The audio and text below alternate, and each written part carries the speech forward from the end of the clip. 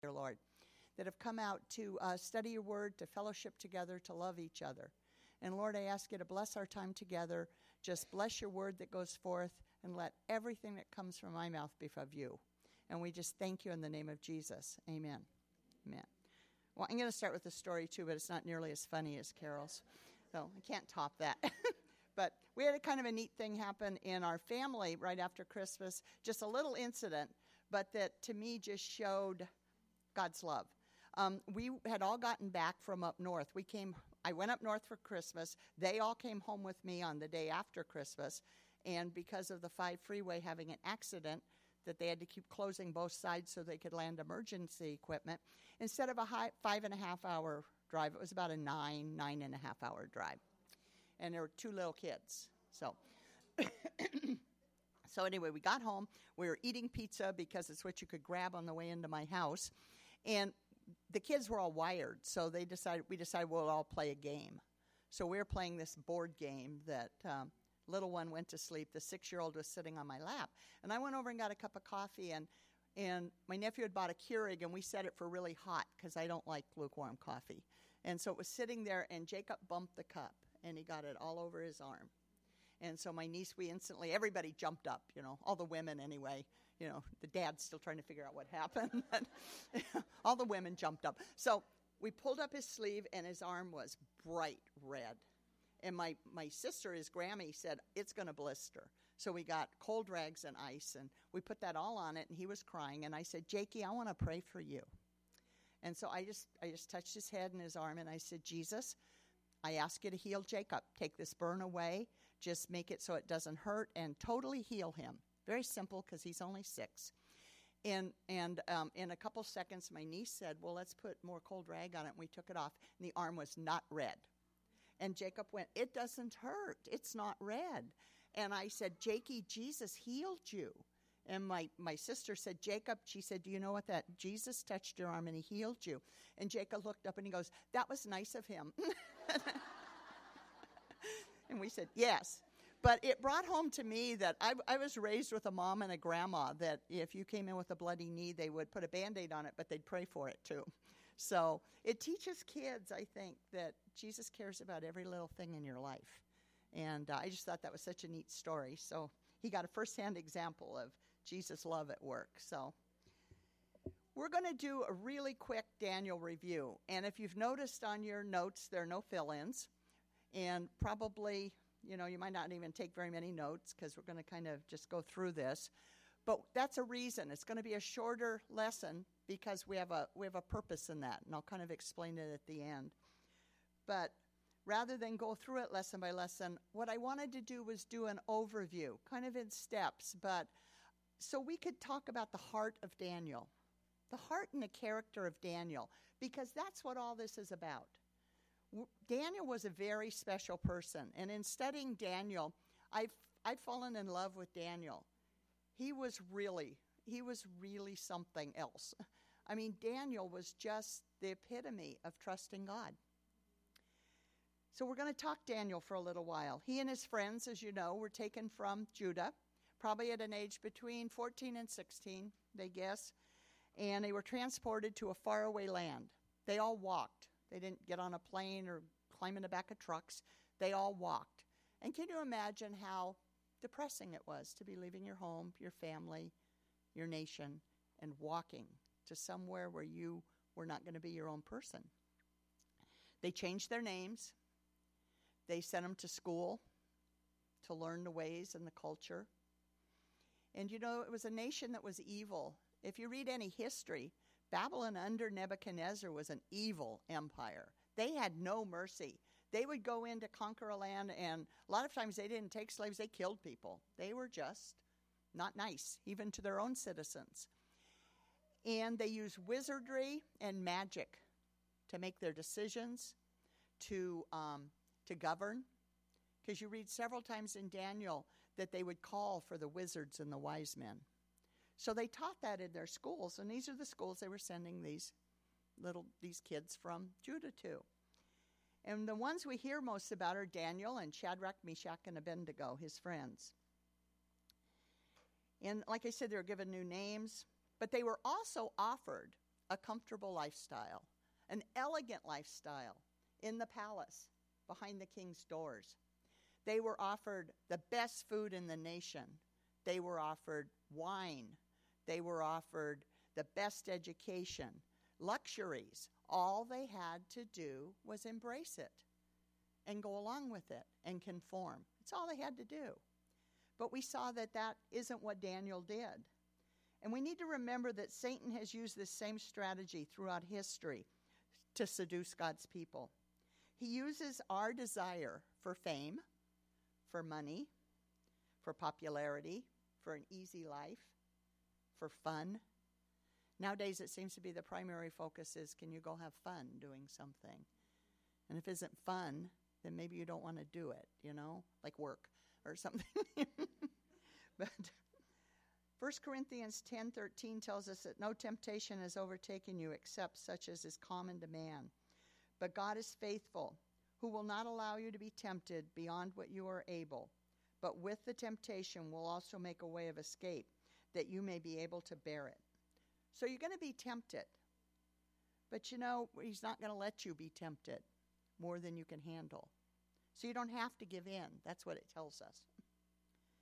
We've seen in our lives, if you look around our world and you look at what we've been studying, it's a parallel world. It so fits. It just so fits with what we're going through. We're tempted daily by the same things Daniel was tempted with. We're offered idols to worship instead of God. And you know what? We sometimes pay allegiance to those idols, to things other than God. What takes your attention? Not the typical idol. I don't think anybody goes home and, prays to the tree stump or, has a golden image. And so we think, well, I don't worship idols. But, an idol is anything that takes first place. How about money, success, possessions? Family can even do that. How about our quest, women? How about our quest for beauty? Look at the commercials over the holidays. Oh, my word. I think that fragrance commercials are ridiculous. But they're advertising perfume that costs a fortune.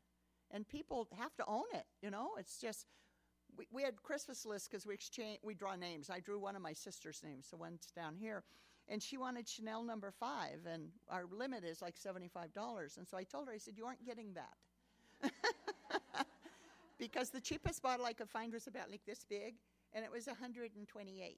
So, you aren't getting that. Sorry. So put up with something a little cheaper. But it's ridiculous. And you have people ordering big bottles of things, and you have people, ordering anything online that they think will make them look younger. Is that more important than how we serve our God? Because that's the question. None of this is bad, except what place it takes in your life. Judah had been conquered because of their love of idols and disobedience to God. They were told over and over that all they had to do was love God, serve Him, follow His commands, which were not harsh, and that He would take care of them. He would honor them. He would hold them up. He would protect them. He would guide them. And they never, ever achieved that. Maybe it was too easy. Maybe it's because they didn't feel in control. I don't know. But at this time in Judah, they still had their temples. They still had their priests. They still celebrated the feast days. They even did the sacrifices, which was so holy to God. And yet, after that, they had their idols, and they worshiped those idols. They sacrificed their children to those idols. Those idols were more important to them. Consequently, God said, okay, I've had it with you for a little while. I'm sending you away. And I'm not going to bless you. And I'm not going to sustain you. And I'm not going to protect you. And that's where we found. That's how Daniel got to where he was. We were asked to examine our lives for idols. We were made for worship. Every single human being was made for worship. God gives us the real deal. But Satan will provide all kinds of counterfeits. All kinds of other religions, of other, allegiances of other things that'll draw our attention away. In James 1:12, it says, God blesses those who patiently endure testing and temptation. Afterward, they will receive a crown of life that God has promised to those who love him. And remember, when you are being tempted, do not say, God is tempting me. God is never tempted to do wrong, and he never tempts anyone. So your temptation isn't of God to make you stronger. James 1:14 tells us temptation comes from our own desires, which entice us and drag us away. And Satan knows, he knows every single little weakness in us. He knows all the buttons, all the darts. He'll push it in a minute. You want that? Why can't you have that? So we have to be on guard. But Daniel refused to surrender to temptation. He stood strong. We saw it over and over in his life. We witnessed the faith of Daniel and his friends, Shadrach, Meshach, and Abednego. And the two stories that obviously stand out are Shadrach, Meshach, and Abednego were in a group. They were told that when the sound of the bells or the trumpets, they had to bow and worship this golden idol. Nebuchadnezzar thought so highly of himself that he created this huge golden idol of himself. And everybody was to bow down and worship. And they didn't. Consequently, he had already made a rule, and he said in Daniel 3:6, anyone who refuses to obey will immediately be thrown into a blazing furnace. So they knew the consequences ahead of time. Shadrach, Meshach, and Abednego replied after they'd been arrested and taken to Nebuchadnezzar. They said, "O Nebuchadnezzar, we do not need to defend ourselves before you. If we are thrown into a blazing furnace, the God whom we serve is able to save us. He will rescue us from your power, your majesty. But even if he doesn't, we want to make it clear to you, your majesty, that we will never serve your gods or worship the golden statue you have set up." He was very polite about it. I like that. But they said, you know what? Our God can. Our God is more powerful than you, and he can deliver us. But if he doesn't, we don't care, because he's still more powerful than you. And, that took a lot of courage and a lot of faith and a lot of trust.